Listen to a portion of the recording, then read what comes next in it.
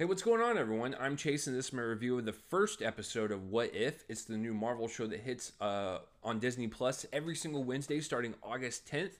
A couple things before I get into the review. First thing is, I did receive the access to the first 3 episodes of this show.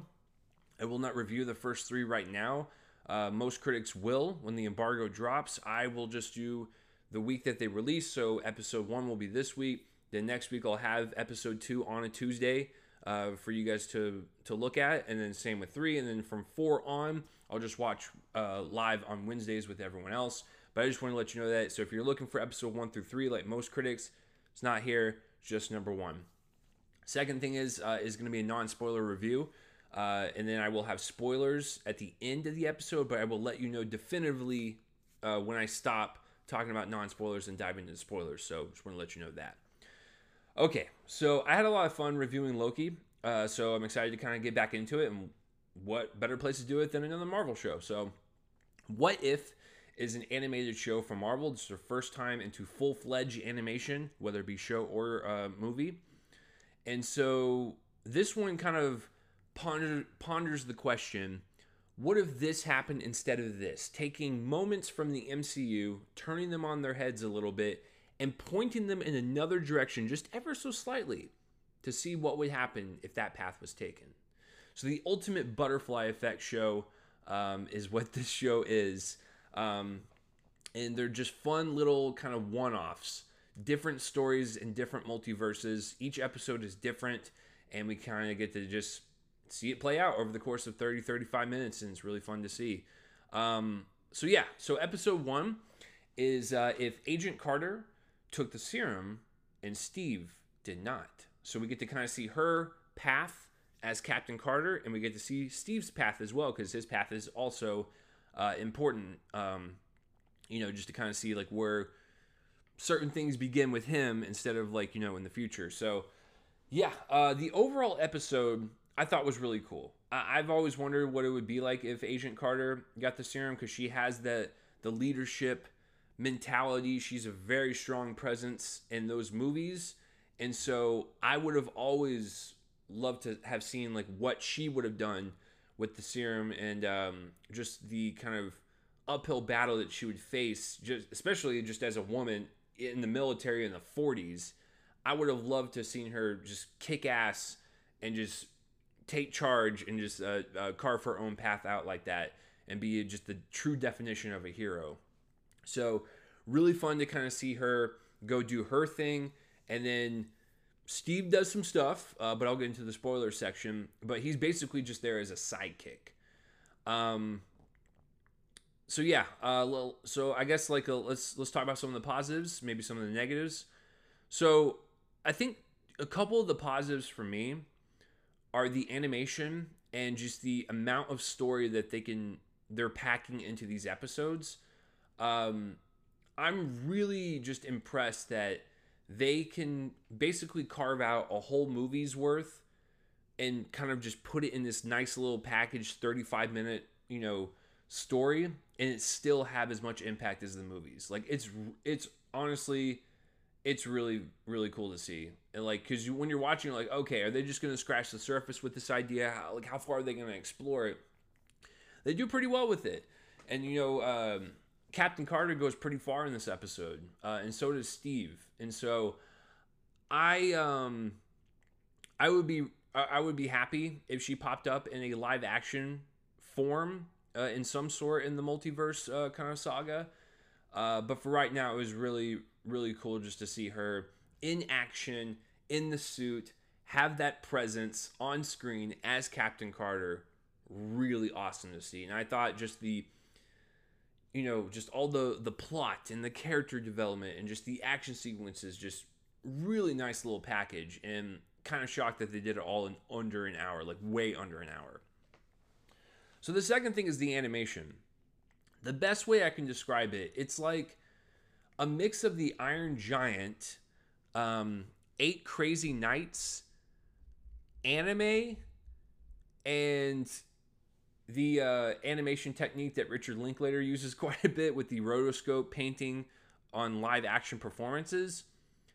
Kind of like a blend of all 4 of those. Kind of scary, when you think about it. But when you see it, you know what I'm talking about. The animation kind of blurs that line of what it is to be animated and what it means to be live action. It's kind of like in that weird gray zone, but I think it works because when I think of like Elseworld stories or like these kind of like one-off stories, it's almost like it's a dream. It doesn't even exist, and so it kind of has like that dreamlike look to it. And also with the live action kind of look to it, it adds a little bit more heft to the action sequences, and it makes it really feel more epic than it actually is. So I think the animation is absolutely stunning. And all of these episodes, by the way, you're going to hear me talk about that every single week. But for this one in particular, I love the way that Captain Carter moves. I love the way the locations look. It really just brings so much flair and personality and just life to this series, because you need that. You need as much as possible to bring all this to life if it's going to be in animated form. But yes, the animation is stunning. Speaking of bringing things to life, most of the people that are in the live action films come back. Haley Atwell, Captain Carter, she comes back. Stanley Tucci, Dominic Cooper as Mr. Stark comes back. So they got everyone back except for Chris Evans. And that's going to be like one of my major complaints in most of these episodes, is not bringing certain people back. Why? Everyone else is doing it. Sebastian Stan came back. Carve it out in your schedule. Like, all you're doing is recording stuff in a little booth somewhere. That's it.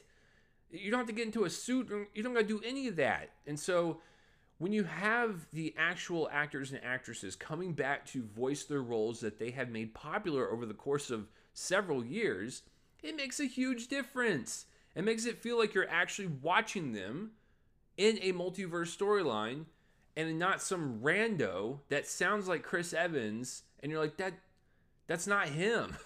So I get it. Scheduling happens. You can't make stuff work out. I get it. But for the sake of this show, if 95% of the people are coming back to voice their characters, then you can come back too. So it really does make a huge difference when all of them come back to voice their characters. Just adds a little bit more, liveliness to these drawings that you're seeing happening on screen. So I really appreciate every single performance in this particular episode. Really, just these people have played their roles for so long, they can just slip it like a glove and just slip it like a glove. It's like riding a bike, guys. It's like early in the morning. Excuse me. It's easy as putting on a glove or what. I don't know. Life, guys, life is crazy. But yes, really enjoyed everyone's performances for sure. Could have gotten everyone back, but whatever. But yes, I really enjoyed this episode.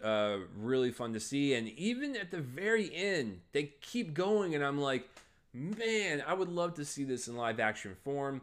Definitely, it was a unique experience seeing it in animated form. But I think what's really cool about this show is that, yes, these are fun little one-off stories, but like, how would this look in live action? I am curious at this point. And speaking of translating this to live action, I don't know if any of these stories are consequential. That's what's also kind of cool about this series so far, is I don't really know what story I'm going to watch that might translate into a live action multiverse storyline. So right now it's almost like they're playing these episodes going, hey, like, cool, like, what if this happened? Like, what if this happened? And then in the back of your mind, you're like, they might actually use one of these in live action form. And that's also kind of exciting. So for right now, I'm just going to appreciate them as like standalone things.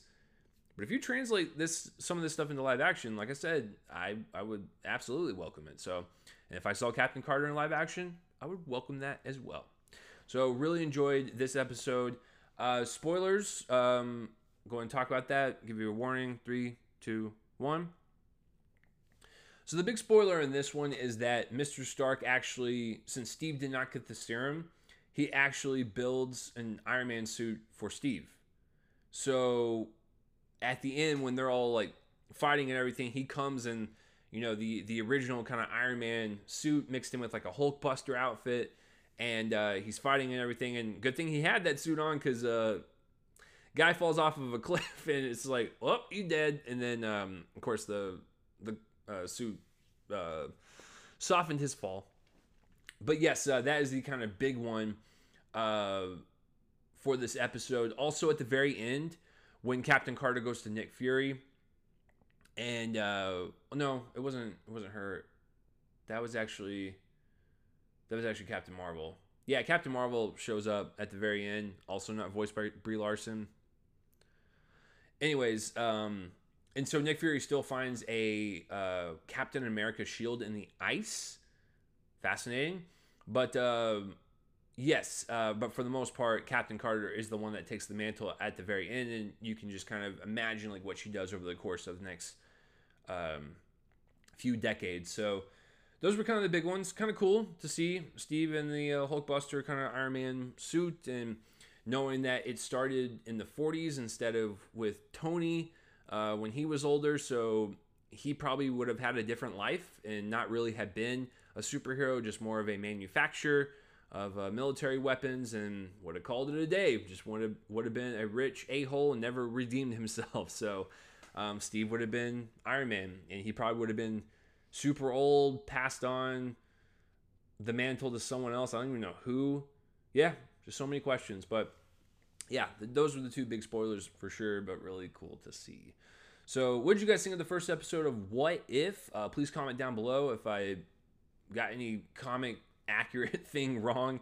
But yeah, really, this is a really fun series. I think every single episode is just, there's going to be like some wow moment, and it's just going to be like, woo, that's really, woo. I don't know what that face was or that noise was, but yeah, really fun show for sure. And I'm excited to see them play out beyond episode 3, because I like I said, first 3 episodes, great start to the series. So I will love just watching these moving forward. So yeah, let me know down below what you thought of What If, and I will see you guys next week for episode 2. And episode 2 is the episode with T'Challa as he becomes Star-Lord. It's also Chadwick Boseman's, rest in peace, sir, his last performance as the character. So a very emotional one for sure, but that is next week's episode. So I'll see you then.